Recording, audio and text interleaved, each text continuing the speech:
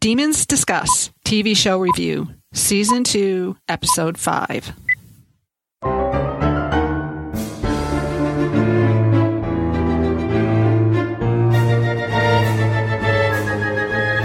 Welcome to Demons Discuss, the unofficial podcast about the All Souls universe and the topics that orbit it. We are your hosts, Angela, Jean, and Valerie. I am Valerie, and with me is Angela and Jean. Hi, guys. Hello. Hello. What are we talking about today, Angela? We're talking about A Discovery of Witches, Season 2, Episode 5. We journey from England to France. Big people to meet. Big people to meet. A person. Or a person. Big person to meet. Yes. I can't wait. I wonder who.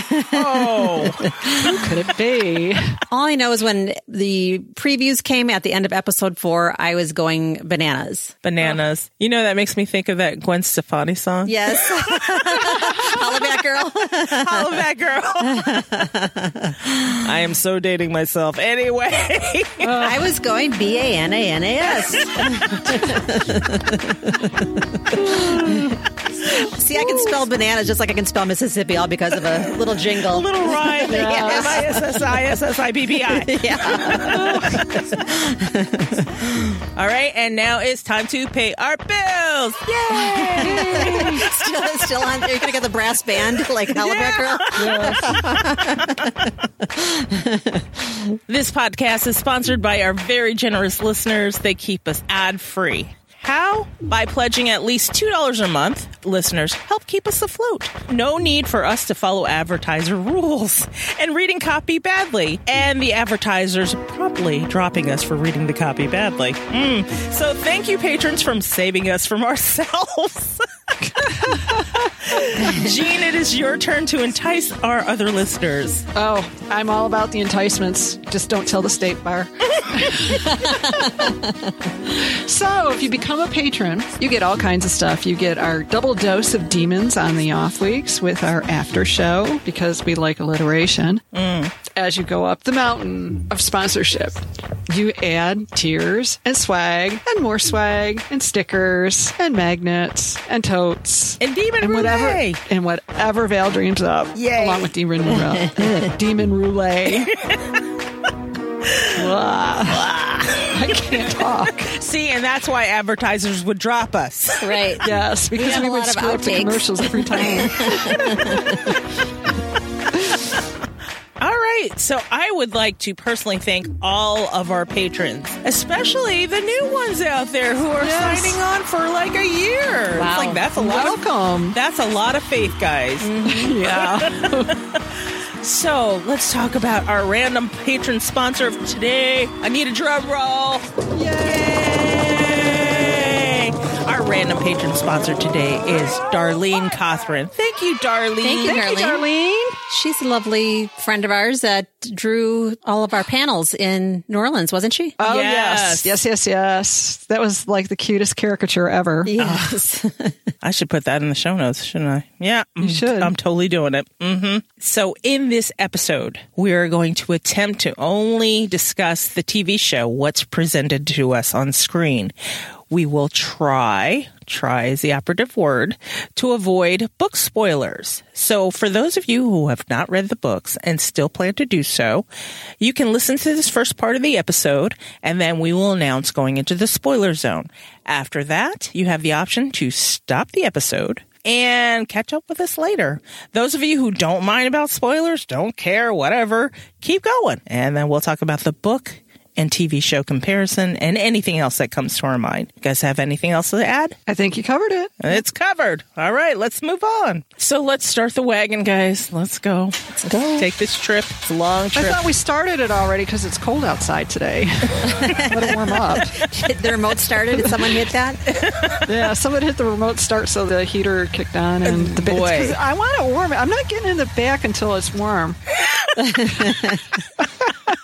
It's nice that you retrofitted our wagon with a remote start. Yeah, I wasn't sure if you could do that with our model, our 70s model. You can. Yeah, well, you'd be surprised what they can retrofit. We could probably even retrofit heated seats, but, the bench seats are a custom call. Jean, put a sweater on. Let's go. We got to go. Okay, we got a motor. Thanks for the pate, got over. All right, so when we left off in 1590, we were headed on a journey, and we open up at Mont Saint Michel, and Philippe has sent a welcoming committee. All on beautiful black horses. Thank you for the Devil Sportsman for supplying those horses, by the way. Ooh, thank you. Like they sponsored us. Thank you. Yeah, I brought it up because they don't get enough credit, and they've got a really beautiful Instagram account. And they do tons of equine stunt work, is how they put it. So Our wary crew, they bid Gallowglass adieu. He's headed towards Bohemia. I almost said Prague, but Bohemia. Let's be specific. And he'll meet them there. So, bye, Gallowglass. He's his father's son. Yep. And we roll into the opening credits with that lovely music. And back in London. Wait. Oh, wait. Yes. Wait, there's something that Matthew keeps saying all through this episode, and he kicks off right at the beginning when he's giving Diana the first, bolus of advice. Oh, yeah. Okay, go. And when she said, mentioned the welcoming committee and said, is it a welcoming committee or something else? And Matthew's response is, well, that's a complicated question. Right. When she said friend or foe. Yes, it's going to be complicated. Yeah. Which we are soon to find out. Yeah. So then. Wait, no, I'm still waiting. Oh, there's more. Okay. Yeah. Yes, because go, Angela. The opening. Okay, it's the same opening as we've always seen for the past 4 episodes, but I was just noticing something different. In our review, we just described it as past, present, future colliding, and Deb recently described it as a palimpsest. But I noticed the colors. It's blue and amber throughout, alternating. And what do we know to be blue and amber? Time. So that's something that's really cool. I mean, honestly, I keep saying it, but I always felt that they read the books, but they really did read the books, and they took such care to bring the books to the screen. And she also raises the issue of it being a palimpsest. Like when we were talking about first season was all about our ears and listening, and this opening is all about seeing. Yes. I mean, it's kind of like Queen Elizabeth's little slogan too.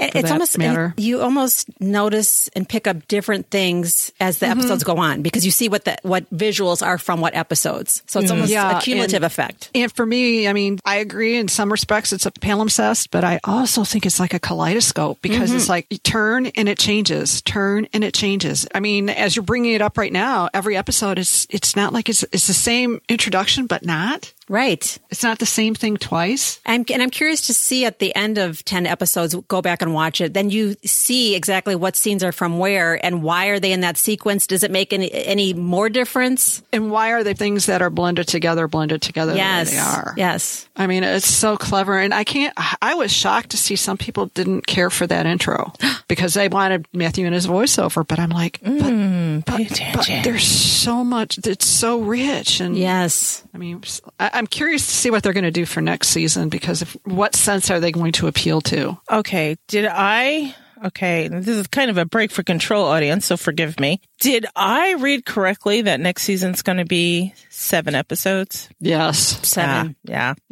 Unless they're 2-hour episodes, this is going to be it's going to be Mr. Toad's Wild Ride to get through everything. Hang on to your panties, people. Let me get back in the car. We had to take a little rest break. All right. Are we back in London now? Yes, we are. Yes. Okay, good. And mornings are most objectionable. I know. I'm like, kid, you are all of us. I'm like, oh my God. It's like you speak my heart's feeling, So we're in a pub with a drunk leftover Kit in the AM. I feel it. I've been there. He did not get the memo. You got to go home, but you can't stay here. Apparently, the London pubs are on the same schedule as some of those 23-hour licenses in Chicago. Do they still have those? Where they can serve all night and then they just have to close for an hour to clean? I think that they do. I mean, it's been a while since growing up in Milwaukee, we used to jet bar close to Milwaukee and go to Chicago and finish the night out there. It's been a long while since I've done that, but I think they still do. Yeah. So Kit, after, drunkenly tipping his service people. Tip your servers. Begrudgingly. He heads out. After he almost stabs. I know. There's guess that too. I think it's more like, yeah, please don't call the constable on me. So he heads out and faces the sunshine for the first time in hours and sees what appears to be some kind of curbside debauchery. There's some transactional love going on. So he yells at the dude. I'm just going to put a clip in here. Everybody needs to hear this. Yeah. Good Lord, man. No manners. Do you hear me? Man, it's daylight. Take that whore back to your lodgings. Let's not be here when I come back. Kit. Louisa. What brings you to London? A need to escape the tedium of Venice, mainly. So I came to see my brother. But it seems Matthew isn't at home. Yes, he's away. To France. Summoned by our father, no doubt. And why aren't you with him? Aren't you two joined at the hip? Not these days. Seems I'm surplus to requirements. Come. There's much to discuss. I was surprised, though. All of a sudden, Kit had a lot of propriety. Like, you're doing this here? How dare you? I know. How unseemly. And did you also notice right next to his head there was a Tudor rose? Oh, no, I did not. Painted on the doorway. Yeah. So after he calls Louisa a whore, and he doesn't know it's Louisa, and he's like, oh, Louisa. Hey, how are you? What up, girl? And then he's like, boy, have I got some shit to tell you, girl. She's like, oh, Venice was such a bore. I thought I'd come visit my brother Matthew. Did you notice, really? though, she was feeding on the guy, and then he calls her a horse. That gets her attention. So she turns her head, and there's blood dripping from her mouth, and she realizes, hey, kid, how you doing? She takes the guy's arm and wipes her mouth. It wasn't her own arm. It was his arm. It was so brilliant that she had the foresight. She didn't want to ruin her dress. Right. I don't blame her. It was beautiful. That is so Louisa. I love it.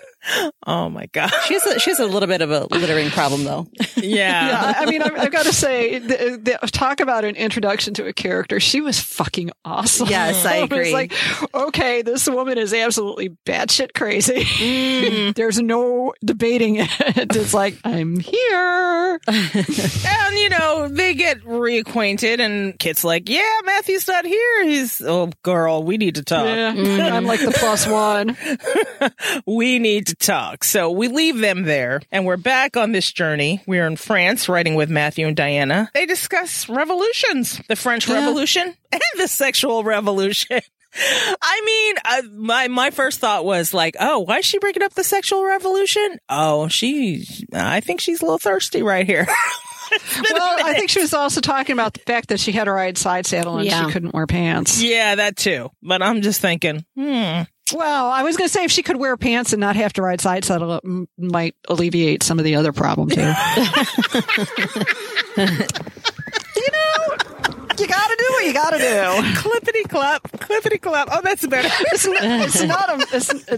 not a motorcycle, but it's close. It'll do. Maybe if you gallop a little bit. Matthew's like, slow down, Diana. I can't. Be careful of that pommel. Good. Okay. And flashback to Out London. of the ditch. Yep. Flashback to London. Kit and Louisa have had their conversation. Louisa's trying to distract Kit because she can tell Kit still loves Matthew. I mean, she's not happy about the witch. But, yeah. I mean, I love Kit's line here when she's like, oh, well, he's enchanted. And he goes, well, he's enchanted by love, not sorcery. Yeah. Kit was pretty lucid and pretty factual for him. Again, shocked me.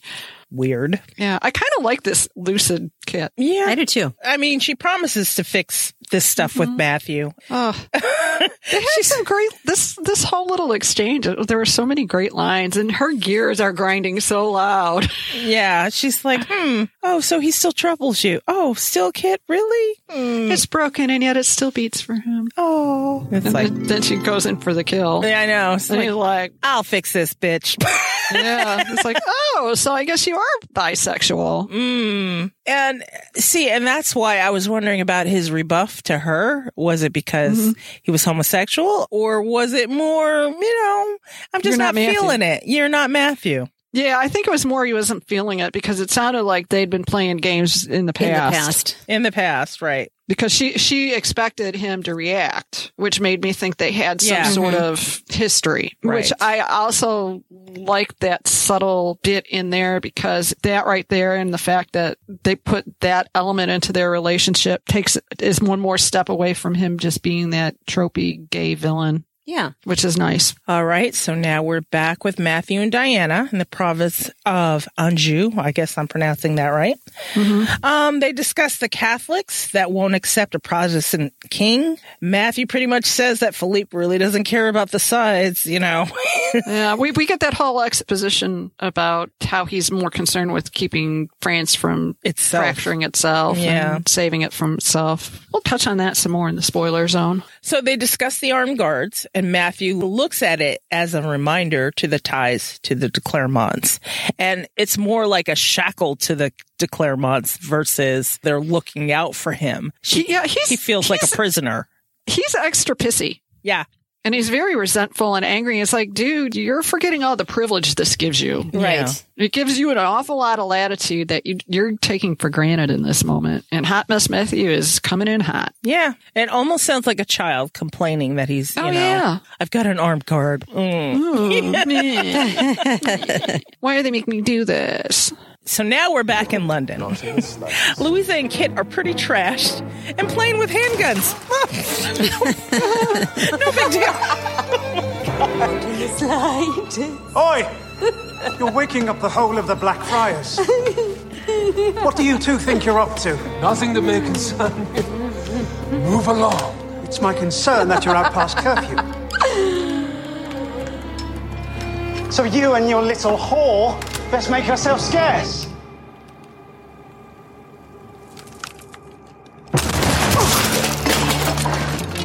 Yikes. Oh my God. Yeah, the Night What Watch did is you not guys- pleased. Yeah. What did you No, guys think of this?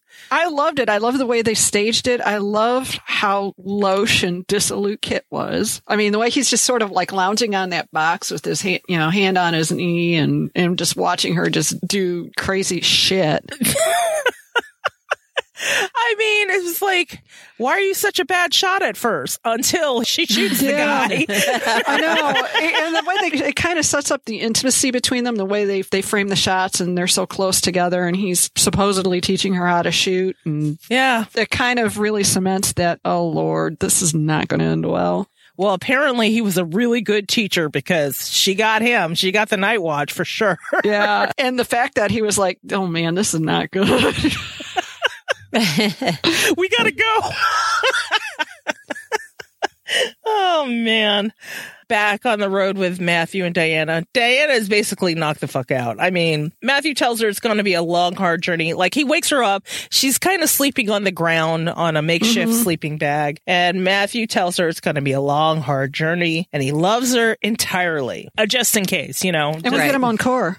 Yes, we do. Yes, we do. How many have we gotten so far? Has anybody been keeping count? I think that was the first. Yeah, I do too. I didn't remember any my more. goodness. So, okay, I'm going to disclose this. The three of us watched this episode together. And do you guys remember me yelling? It's like, keep it moving, Diana, when she's seeing the ravages of war. And they're writing, at one point, Diana's looking at a burning building and she's like, we need to check for survivors. Do you guys remember me saying, get the stuff, Diana, don't worry about it? Yes. All I my know God. too is, okay, we know how the story unfolds, but as a TV viewer, I really didn't know if she was going to jet off and ride down there. I thought there was a possibility. I mean, even knowing the books as well as we do, I'm kind of like, you know what? In this timeline, it's entirely possible. She's Yes. just gonna like. and bring some witch water on and put out the fire. Who knows? Right. Who knows? It's a brave new world we're in. We need to check for survivors. No, keep it going. Yeah. That's also TV viewer me. I'm like, am I that callous? I'm just like, come on, let's get this going. Keep on. Keep on keeping on. Why are we spending so much time like Worrying about camping? that. Yeah. Get to Septuras. Get to the good stuff. Why are we doing this? Right. So the further we go, Diana is just getting more tired, and then she falls out. I mean, she's like, falls out. It's like, us driving into the ditch because one of us fell asleep. I mean, she just flat out falls off the horse. Would that hurt? I mean, we've already established that Diana doesn't get hurt very hard. Yeah. No. I mean, it's something that not that they didn't think about, but presumably they're all vampires. Yeah. So she's the only warm blood that, and they're just like, let's just ride along and not even think. Matthew, wake up. Matthew swooped her up and they ride together. He's like, oh, I knew this was a difficult journey. And then she's like, yeah, I still need to go. So, keep riding, man. So she needs to get in front of a fire. So Pierre takes her by the fire. Come and get warm. Sit. There. You need your strength for Septura. You should get some sleep. Best be rested for what is ahead. You as well. I get it, Pierre. No one can hide the truth from Philippe. No one. No matter how hard they try.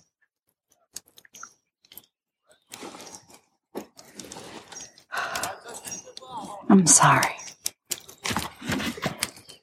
It's just everything that Matthew and I have been through. All that we have endured. I'll be damned if I'm going to allow his stepfather to be the one thing that gets between us. Surely he wants Matthew to be happy. To be with someone he loves. Someone who loves him. All I know is that my lord will need you at Septur. You must be his guiding light. She takes out her frustration on him because he's giving advice. I mean, they all seem really worried about her facing Philippe. Right. And she's sick of it at this point. But here's the thing, though. I mean, yeah, it's unsolicited advice, but I think everyone realizes that Matthew is not the best at giving people the tools they need to succeed, shall we say? Yeah. Yeah. So nobody's counting on Matthew to tell her what she needs to know. And he's kind of given half-ass explanations and cautions, and it's all cautionary tales. It's like I said, Hot Mess Matthew is on full display in this episode. Yeah. It's almost like we're in phase 3 of Operation Matthew's Not the Same Man. First it was Hamish, then it was Kit, then Gallowglass said, don't let him lose himself. And then Pierre comes in with, you have to be the light. So it's all about Matthew, actually. It's not even advice like, hey, let me give you advice about you and how you should react. It's all about helping Matthew because he's not going to be the same man when he's in front of Philippe. Yeah. And also, everybody's telling Diana, it's your job to keep Matthew stable. Yeah.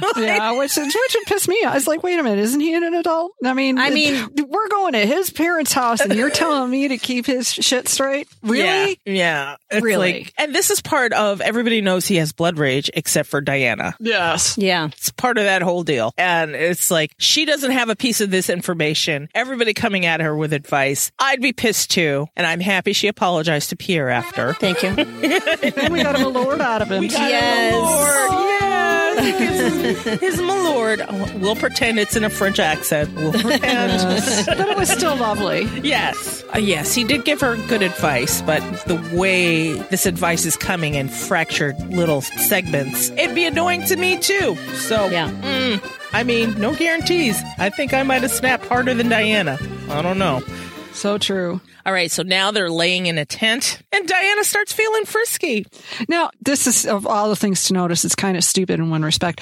Even though we didn't get Cardinal Joyas, we got the ring. Yes, we did. He actually has 2 rings on, I noticed. One is an aquamarine, on his ring finger on his left hand, and then he had a pinky ring on the other hand, which I'm guessing is the de Clermont ring. Yeah, that was a good observation. I didn't notice that the first time, but the second time around on the rewatch, I did notice, and it made me think of the rings you found, Gene, and Val, you can put that in the show notes too. Yeah, from because he put up a ring this morning on his Facebook page that I suspect might be part of everything that's in this season. Oh. But he didn't label it specifically as being from Discovery of Witches, but it certainly looks like it could have been. Okay. Dan and Geld Jeweler or something like that is Goldsmith is the name of it. Oh. All right, so let's talk about this rejection. Me, I was like, no, when she said, then give yourself to me. Yeah. Hello. And then she gets totally cock-blocked again. Yeah. Not yet. No, fuck you, Matthew. Come on. Yeah, it was like, are you kidding me? Are you kidding me? Yeah. But and the thing was, he let her, shirts flying off and this and that. She's on top of him and he's like, nah. Yeah.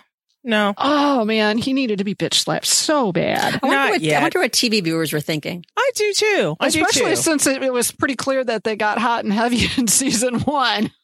Right. And we didn't get the no, not yet in season 1. Well, and the other thing that I thought was really strange is that, like, she's like heading south and he pulls her up like, no, don't do that. And then makes like they're going to do cowgirl. And then it's like, no, none of it. It's like, no reciprocity even? Really? Huh? Nothing? What? It's like, it the tent? Is it?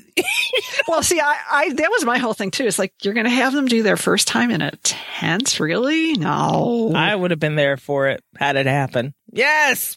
I don't know. Gene, I love how you're so tender and care. Although it'd be more uncomfortable for him than her if they would have like proceeded as they began.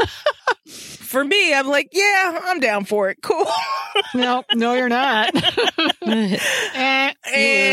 Rejection, Matthew. And then I loved how she did the guy. She just rolled over like, well, fine then. So the next morning, he leaves her a gift, flour and pants, a little flour and some pants. Mm-hmm. The pants, thank you. Yes, finally. I mean, they should have done that from the get-go. What would have been the problem for her doing that from the get-go? Right. Didn't think of these things? I mean, I swear, if you would have put a man on a side saddle, he would have said, oh, this won't do. Right. This will not do. So anyway, and Pierre's headed to Bohemia at this point to get them lodging and to meet up with Gallaglass. So goodbye, Pierre. We love you. Oh, one thing about the pants. Mm-hmm. Was that a broom flower on top of it? I'm not sure. I didn't get a good close look at it. So dried, I couldn't tell. Yeah. It kind of had the many branches. That's why I thought maybe it was broom. I'd have to look at it again. Yeah. Normally when I associate broom, I associate it because we have it growing wild where I live. Mm-hmm. I associate it with like really tiny yellow flowers. So yeah. And it was dried, but it still had those really tiny evidence of all those tiny little flowers. Either that or it looked like dried out Queen's Anne lace. Yeah. Although I don't think they would have called it that back then. No, I don't think so. So now off they go again, but they stop to view Septur from a distance. Mm-hmm. It kind of looked like a scenic pull-out on the highway. It did. Of Transylvania, maybe. Oh, all you needed was those binoculars as you put a quarter in. That are attached to the cement. Yeah. So Matthew tries giving Diana advice on how to handle Philippe again. You know, I say again because I'm getting annoyed. Because, Matthew's just such a font of helpful advice when it comes to that because he does it so well himself. Yes. Mm-hmm. I wish I could prepare you for whatever is about to happen. Do not try and read Philippe. I've spent centuries with my father and I can never tell what he's thinking. Isabeau didn't exactly welcome me with open arms. Neither did I. It's you I'm worried about. I can see how hard this has been. When we lose someone we love, we'd give anything to have them back, even just for a moment. But the reality of that is quite different. Yes. I've lost so many people. I've always found a place for them in my heart. But it's a wound that never heals. And when I see Philippe again, that wound will be ripped open. So she's just taking it in, and she's like, all right, let's just get to getting. We got to get there. Anyway. Yeah. Off they go again. They arrive at Septur, the nighttime arrival, and we enter the castle. They're playing this dread music. If I didn't know better, it's like, oh, we're entering this castle. What the fuck's going on here? And they're playing this dread music. It's like, oh, God, what are they facing? So as we see Septur, the inside, complete with the checkerboard walls, it seems kind of familiar. Yeah. Diana says it was always so empty, but now it's full of people. But Matthew makes a comment saying it's still empty. Yeah. You know? And then everything is so dark. I mean, Yeah. they arrive under the cover of darkness. There's torches everywhere. And it's familiar, but it's not. I mean, from a viewer standpoint, it's Septours, but it's not the Septours that we've become familiar with. Right. Yeah. Yep. A little pleasant chateau. Yeah, Right. and the funny thing is the fact that there are gates everywhere. The Roman-style fountain that was in the courtyard, that's the first time we've ever seen it, which is also clues us in more to Philippe's background. Just like you said, the music is kind of dread. Foreboding. Yeah. Foreboding music.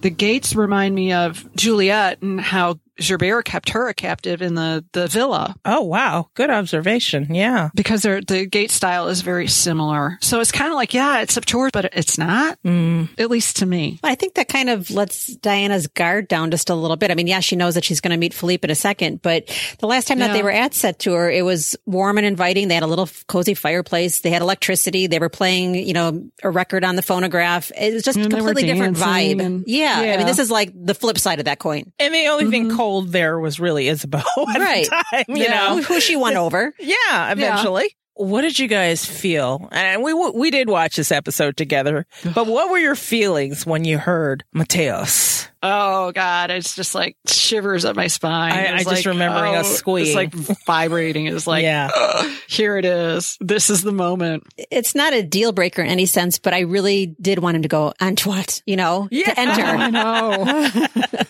I know. And just the movie Matthew hesitates at the gate, and all you get is, it's not even hi, it's just explain yourself. Yeah. And he, of course, is like, don't even get his face at first. And that's pretty much it. You get explain yourself, and not even explain yourself. It's more explain yourself. Quiet. You know what, and to me, that's more intimidating. It is. And I do that all the time to my own kids.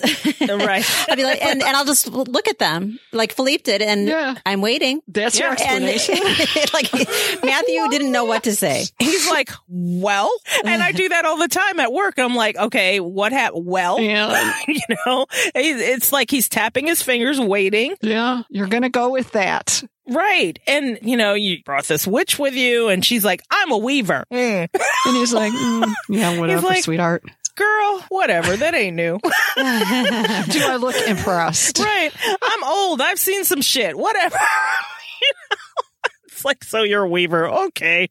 And that really gets to me because Philippe knew about weavers, but Matthew's like, I've never seen them, so they don't exist, which kind of gives us an idea of how old Philippe is. Right. Like, way old. Like, if he's seen that and he's like, I have seen all kinds of shit. The way James Purefoy plays us, he's so casual about it. Yeah. But not in a sloppy sort of way, but it is so matter of fact and so, I don't have time to be trifling with your crap right now. Let's just cut to it. I mean, I'm a perfect parent as an example of that. Parents, when we were kids, especially the parents that were extremely difficult growing up, your kids cannot get away with shit. No, because when my kids used to try stuff, it's like, yeah, I did that too. Stop lying, because everything you're trying, I've done and perfected. So what else you got? Yeah. Even my mom had told me one time, and I don't remember even saying this, but she said, and don't think you're going to do this, this, and this. And it's either me or my sister said, how do you know what we're going to do before we even do it?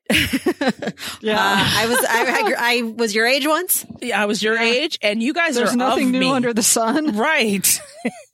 I made you guys. So, you're pretty much baby me. So I know what you're going to try. Okay. So we find out Hubbard told on him. Like he said, Philippe figures it out and they are out of time. He figures that out. It's like, he's just like, and And and Diana's like, I love Matthew. He loves me. That's all you need to know. And then Philippe spills the beans on the mating. And Matthew's like, no, don't tell him that.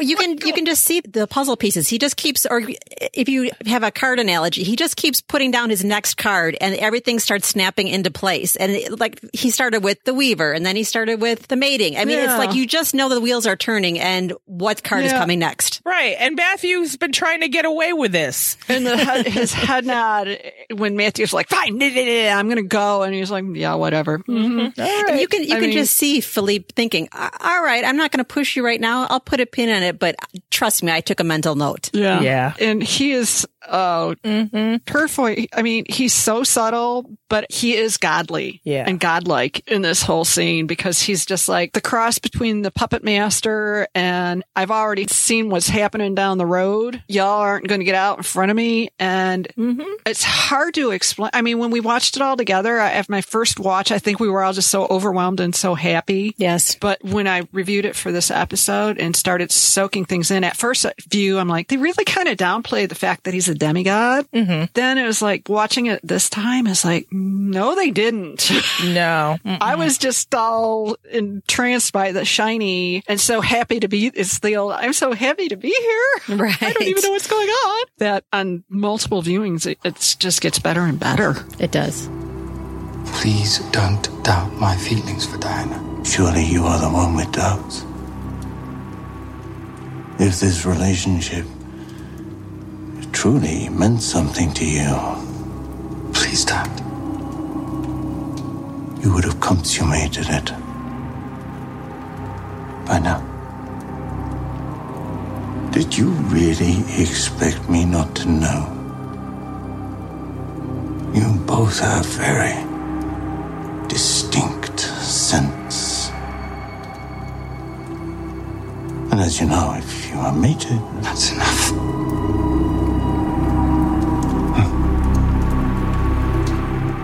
You're tired. Your room should be ready. I do hope you don't expect to share a bed. So needless to say, Matthew's in trouble. Oh, yeah.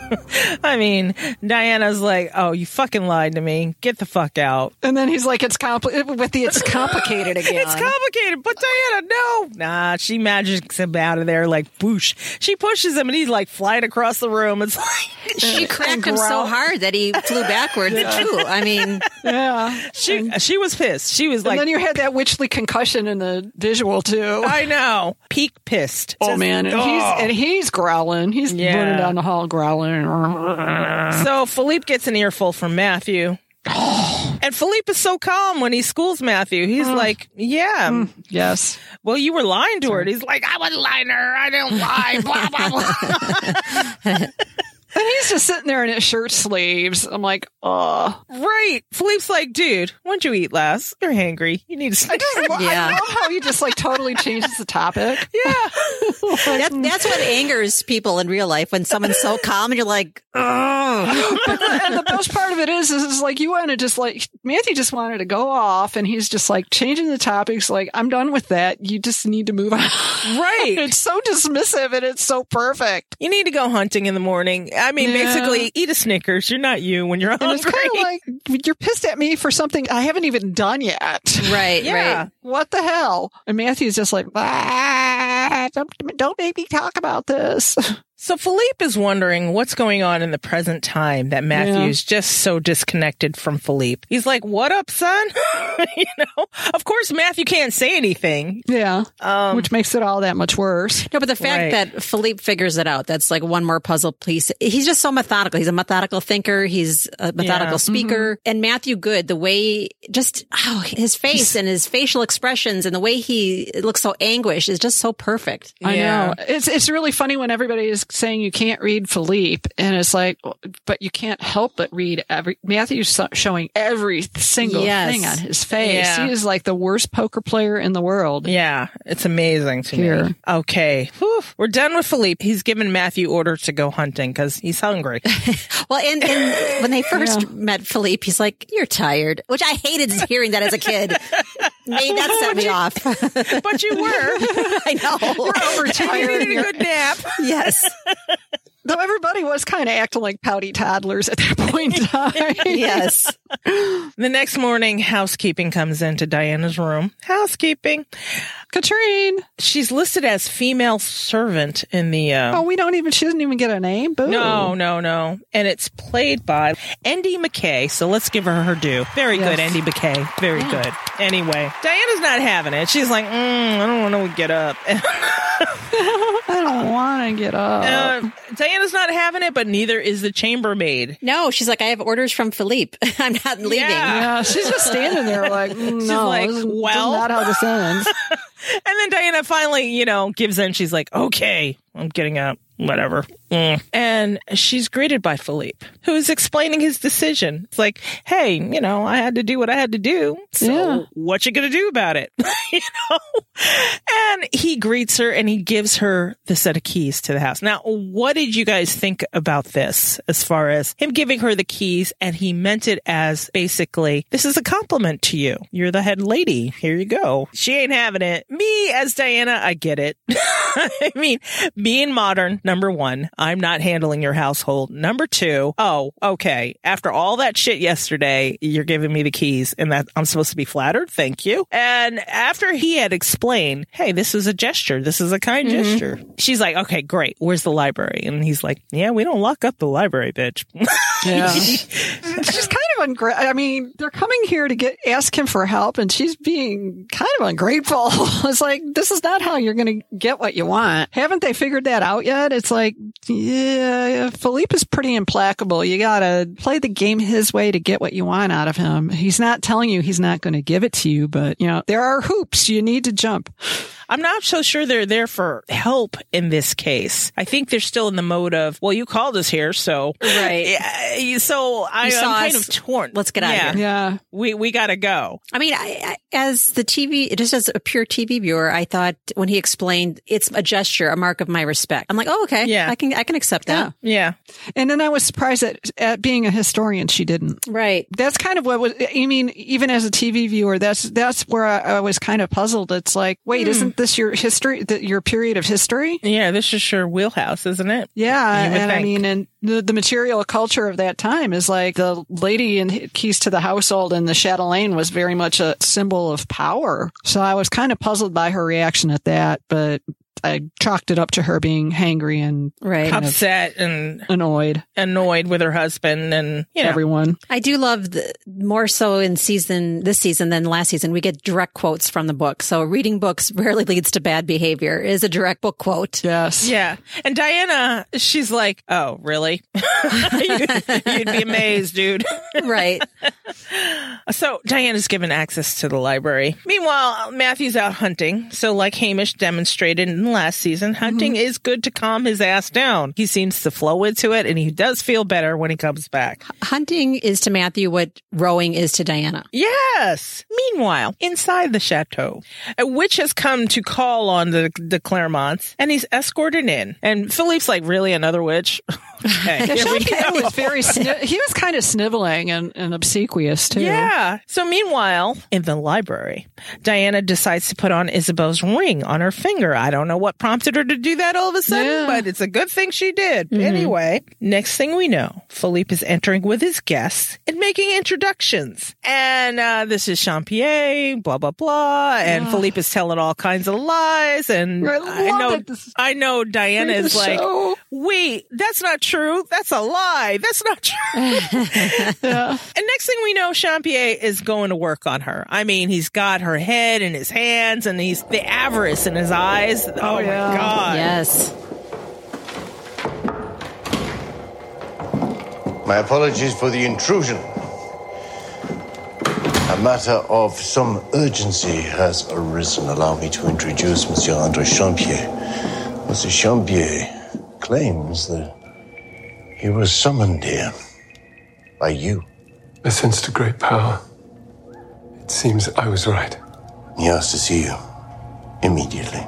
And you immediately obliged? It is not for me to interfere in the business of witches. And you say she has no recollection whatsoever of her past? No. I was most fortunate my son found her when he did. That's not true. Please. I'm here to help. I don't need help. Fear not. There are ways to unlock painful memories.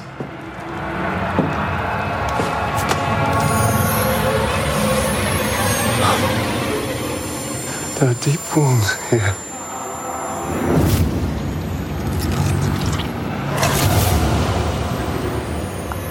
Who has been feeding from you? Nobody. Traitor. No. You're the traitor. We shall see. What's this? Nothing.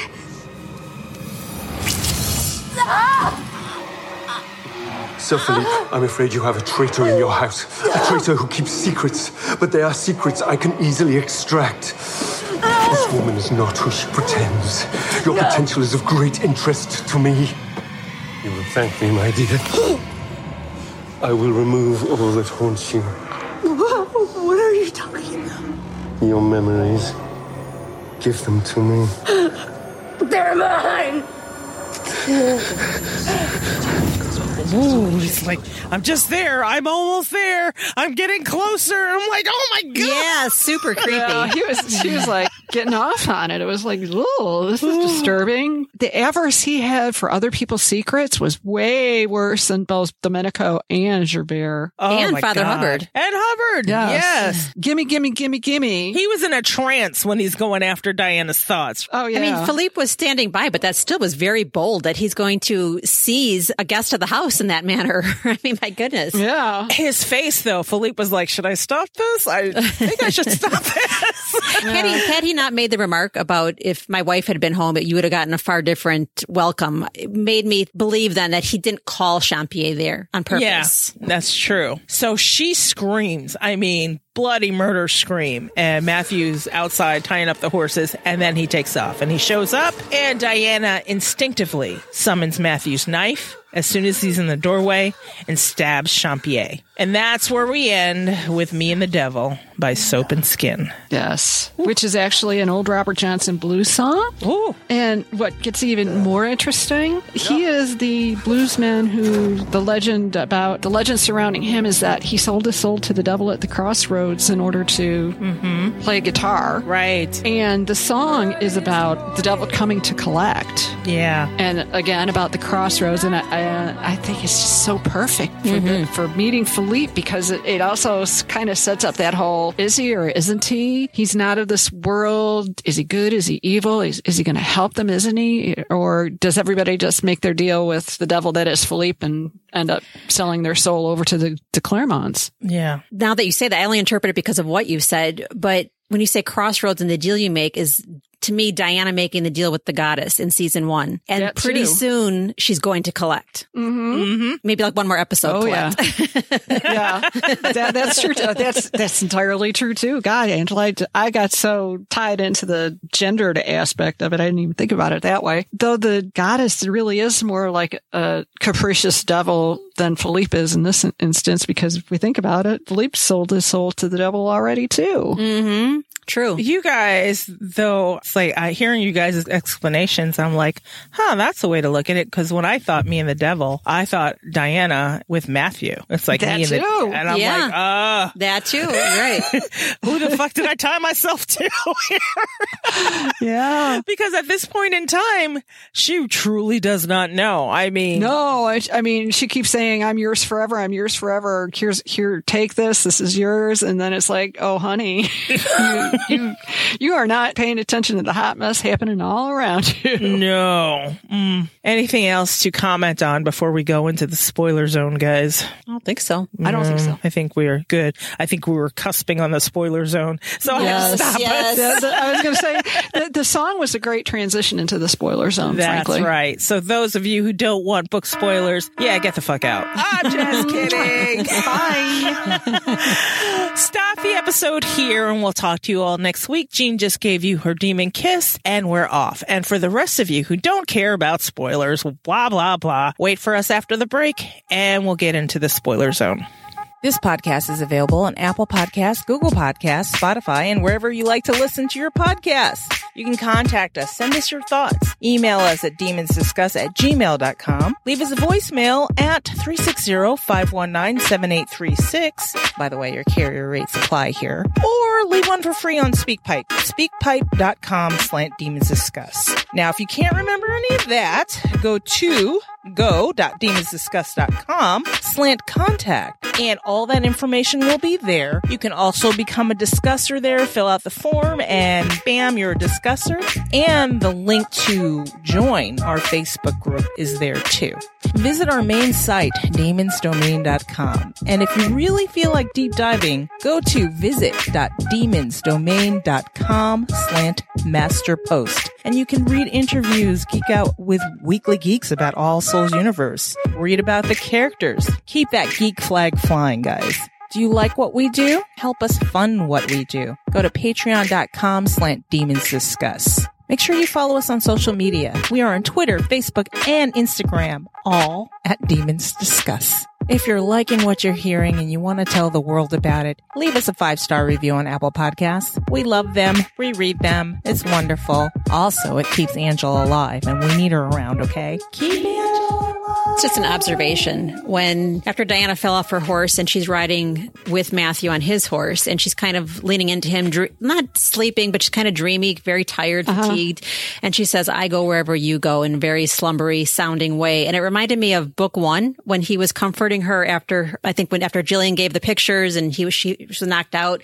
Yeah. And she's sleeping, but she says, "I can be brave for both of us." Yes. And then it pulls me back to what Gallowglass just said. Do not lose him. Pierre says, "My lord will need you at Sept-Tour. You must be the guiding light." Yes. It just reminded that, I don't know, it just seems to all blend together, that those scenes and book 1. Mm-hmm. Yeah, true. It's like they pulled it forward and pulled it back. And then the other thing, yes, we don't get the scenery and we don't get to troop through Mount St. Michel. But the thing is, they really made the point with his Catholicism in the earlier episodes, as far as his priest hole and praying up in his secret office, that in some ways we don't really need the cardinal to drive the point home that, hey, he's a Catholic hiding in Protestant England. Yeah, the fact that he did reconciliation with Father Hubbard in the previous episode, kneeling on the hard stone floor, that was enough, I think. Yeah. I think so too. And I mean, the book, we don't get to see all of that going on with Kit and Louisa all those months that they're gone. No. And that was all so incredibly eye-opening and satisfying for me to see, because I had a feeling that this is what was going on. That she's been whispering in his ear for months at this point. By the time we meet her in the books, we had no idea when they got together, when they started conspiring, or how that all played out. But here we get to see bits and pieces of it, and it's like, oh man, she's winding him up. Yeah. Big time. Now I have something for you to think about. So when Domenico visits Sept-Tour in Discovery Witches in the book, and they say that he knew Louisa very well. Can you imagine Louisa and Domenico running around Venice? What kind of trouble they must have gotten in? Well, can you imagine what kind of trouble they were getting into, and then she pops off to England and it's like, oh, Venice is such a bore. You're right. Holy shit. Holy shit. She makes Juliet look like Child's Play in Venice. Oh my God. And then I keep thinking, I know in the books, Matthew loved his sister. He really did. Yes. Just from the first description of her painting, it's like, I love my sister, but every bad choice there was to make, Louisa. She made it. She made them, And she came to visit him. What for? I keep thinking, what was he like? It's like when you say to somebody, what do you like, dude? It's like, what was 1590s Matthew like? That she decided to leave Venice and Domenico because he was boring her. Yeah. I mean, she was definitely a trouble magnet and an adrenaline junkie. Oh, God. For sure. Talk about avarice. Bad idea, avarice in her eyes. Yes, please, more. Right. Yes, and Elaine Cassidy is perfection. Oh my God. Give it all to me. Which makes me wonder, and only Deb knows for sure, but why would Isabeau turn Louisa? Because presumably she was this way as a human, and then this is like Louisa 2.0 on steroids as a vampire. And think about if Louisa and Louis were twins, and he is just like, so incredibly debauched, it's not even funny. I really feel like Isabeau had a really soft spot for broken things. Yeah, that could be. I mean, judging on Matthew, Louisa, just the two of them, it's like, dude committed suicide, and Isabeau's like, well, let's fix that. Yeah, I know, right? Well, and I don't even know if it's broken things. It's like, I wasn't ready to be, he was still entertaining me. He made me, he was my surrogate child I didn't get to have as a human. Or maybe she thought she can fix them. Or maybe she saw some kind of potential in Matthew. He can make something of this life. It doesn't have to be him. He made something of that life. Not quite what she was thinking at first, though. No, I mean, that's just my speculation on Isabeau, just based on her choice of children. But on the other hand, too, the Isabeau back then, especially with Louisa, it may have also been some portion, there was some part of it was like attracting like. Yeah. Yes. Yeah. So, another thing I have written down, this episode was all about the journey, which is true to the books because half the time they were just traveling. But the difference is they're not roughing it like they are in this TV show. Oh, right. Oh, man. It's like sleeping rough. That's like, no, talk about they were staying in friends' palaces. They were, I think on our Pinterest board, we even had like pictures of some of these places they stayed at along the way. And glamping is probably even an understatement. I know. It's like everywhere she went. I mean, they had a fire, a place for her to lay down, servants. And I mean, they had servants along the way. I'm like, Pierre. Poor Pierre. I know. Poor Pierre. I wanted to bring this up, Jean, because we got into a conversation before we hit play. Yeah. About Diana's petulance. And the first thing Jean noticed was Diana was petulant. And I kept thinking to myself, I would be petulant in her situation. I would need to be, go sit in the corner. I'm serious. Are you kidding me? That's like the worst thing in the world for you not to give me half of the information, give me advice on how I need to act when I don't have the full picture. And it would get tiring after a while. It's like, no, first Gal Glass, now Matthew repeatedly. He did it more than once. And then Pierre, although I didn't like that she snapped at Pierre, I get it. But the funny thing is, too, is the difference between, in that conversation we had before, is and there's a couple of other things going on because one, not having that scene at the Abbey is she doesn't have that light bulb moment. Right, the Renaissance prince, and that he is not that moment of clarity where it's like, wait a minute, there's so much I don't know about him. Because I don't think she's admitted that to herself, even on this journey. It's like everybody's giving me all this advice. I know Matthew, blah blah blah. I know him so well. He is my heart, blah blah blah. But again, the petulance is also kind of explained away by they made this journey a lot more miserable on TV. Right? Yes, and then you won't let me have sex. What? Yeah, on top of it all, more cock blocking. On top of it all, it's just I feel like, why is everybody warning me against him, warning me off of him, when obviously, I mean, if I were Diana, obviously I have taken this man. I've made up my mind. But you guys are not giving me the full picture. Why is everybody telling me how I need to handle Philippe? When they know something, it's like, if you know something, please share it with me. Don't give me obscure little points of advice. Well, where I don't even know where they're coming from. And this occurs to me just even right now, is like everybody's giving her advice that is related to both Matthew and handling Philippe. And it's about handling Philippe's reaction to Matthew, because they've all spent enough time with him now to realize how fucking different he is. Yeah. Right. And nobody knows why he's so different. Right. But they know that he is. And they all know Philippe well enough to know that. And that's a bit of information she doesn't have. It's going to get a huge reaction out of him, and it's not going to be good. Right. Yeah. It should not have been Philippe informing Diana about Matthew's nature. Somebody else should have stepped up. Yeah. If I were Diana, I'd be like, why am I just hearing about this now? Oh, yeah. Well, it's Matthew. It's Hot Mess Matthew. Yeah. We never got to Shadow of Night when we did our panel on Hot Mess Matthew, but that's you right. get to see him on the screen. Yeah. He's all right there. Yeah. See, this is distinctly different though from the books, because we had no idea about blood rage in the books at this point. We still had yet to find out. And so when we're making the journey to Sept-Tours, we think it's going to be so difficult for Matthew because of what happens in Philippe's demise. He's the one that is responsible for it. And in the show, we have Gallowglass warning Diana, we have Pierre, but this is 1590 Gallowglass and Pierre. They have no idea even how Philippe's demise is met. Yeah, but they know this Matthew's different, and he's not acting himself. Right. Which is enough. And they probably figure, shit, she's going to find out about blood rage. There's no doubt about it. That's coming. So when he says don't lose him and be the guiding light, I mean, that's blood rage to me. Yeah. Yeah, that's true. And I think Diana's like, what the fuck are you guys talking about? Yeah, it's like a riddle. It's like almost like, let me tell you this, but it's not my tale to tell, so I'm not going to tell you everything. We're all going to talk in circles and give you advice, but not tell you why you need it. Right. So, I mean, I think she snapped at Pierre because he was probably the easiest recipient. It's not like he was going to snap back at her. Yes. So he was an easy target. And for that, I'm sorry, Pierre. We love you. Anyway. Pierre, you did not deserve that. You didn't deserve that. But she did apologize, so she's forgiven. For me, anyway, I can only speak for myself.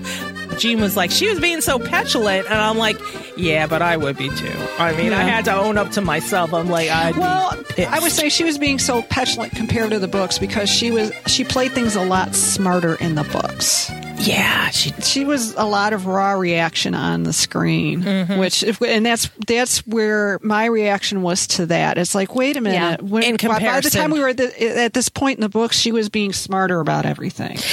And in the book, she was in awe of Philippe, quite honestly. He was the most breathtaking creature she'd ever seen. She could feel his power. And in here, it just seemed like I'm powerful. Yeah, she was being I'm a weaver, damn it. She was being a smart ass like she was when she was snippy with Sarah. Yeah, right. She was kind of disrespectful in that sense. Yeah. The whole time watching this the second time, I was like, yeah, I feel you, girl. Mm-hmm. Yep. I was being petulant too. Just like, and then another thing. It's like, couldn't we do the pants thing from the beginning? Hello. Yeah. Who would have cared if I was riding side saddle or not? I mean, I'm with you, Matthew, right? Don't you have some power or pull? Couldn't you bite somebody's face off if they looked at me sideways? I mean, that's just me. That's how I think. What else? Oh, Champier. I just wanted to mention him because we didn't get when they were doing the cast reveal. He was played by Paul Brennan. And I thought for the little bit of time he got on screen, he scared the fuck out of me. Yeah, he was terrifying. It's like, just a little more. It's like, no. It was, I mean, he made it so clear that what a violation it was. I mean, it was terrifying. Yeah, and all the little flashes of memory he was getting. And it's like, ooh. And I was trying to watch Philippe's face because, as we know, this lesson in how you can give memories or take memories is important for later on. So I was trying to is because he wasn't saying anything in the book. He acknowledges what Champier is doing. Oh, really? That is just like extracting a tooth. Oh, that's interesting. Here he's just holding her down. Yes, exactly. Yeah. And here he's just watching, but kind of side eyeing him, like, And then at one point, his face was like, I should probably stop this. I don't know if I'm down for this. She's going to do. Yeah. But we did eventually get the same explanation. It's like I had to see if she was loyal. I was like upset that we didn't get the old take him away. He's upsetting Madame. Right? Yeah, I know. I was sort of crushed by that. And Diana's like, I killed him. Let's throw a feast.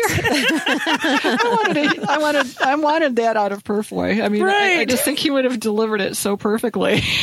It's like, yeah, you and Diana are going to be married. It's like, I killed a guy. Yeah. No, Oh, well. we married and it's bloodshot all the time. All the time. Yeah. No big deal. We're going to have a party. It's our thing.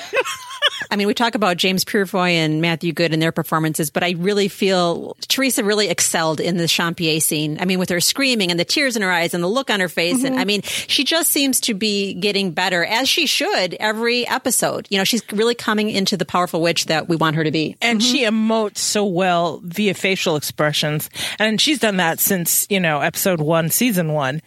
Through her facial expressions, beyond the dialogue, her facial expressions really mark how good she is with them. She can communicate how she's feeling via her face very well. And that's her strong point. Yes. Oh, my God. Very good.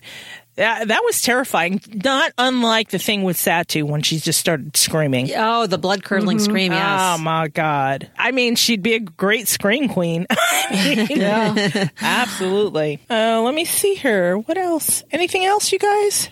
I don't know why this episode seems so quick. Not our episode, but the episode. It just flew by. It just... And there was so much. It was the journey. It Yes. was all about the journey. So it was a feast for the eyes as we went along. A lot less dialogue. Everything. Just, it was a good episode, though. Loved it. So we're halfway through the season. I know. I know. That's crazy. So I want to remind you guys, don't forget to chime in. Use our form on the show notes or the link in the episode notes, or you can write us or speak pipe us or call in and use our Google Voice and say your thoughts on this episode. Well, we might have to, judging on the stuff that's coming in, guys, we might have to split it into 2 episodes. Oh, my goodness. Great, though. I know. Yay. It's really good. We're getting a lot of feedback from a lot of you, and I want to thank you for that, but keep it coming. Don't let me saying we're getting a lot of feedback stop you. No. We want to talk about it all. If we have to split it into 2 episodes at the end, we'll do that, okay? So, yeah, keep it coming. So, anything else for anybody before we close it out? Very good. All right, let's say goodbye, everybody. Bye, everybody. Bye. Demon kiss. Mwah. And we'll talk to you all next week. Demons Discuss and Demons Domain are independent and not affiliated with Bad Wolf, Sky One, Sundance Now, and Shudder. Clips of the TV show and soundtrack are used for the purpose of commentary only. The soundtrack is an original score by Rob Lane and the Chamber Orchestra of London. The soundtrack is available for purchase on iTunes.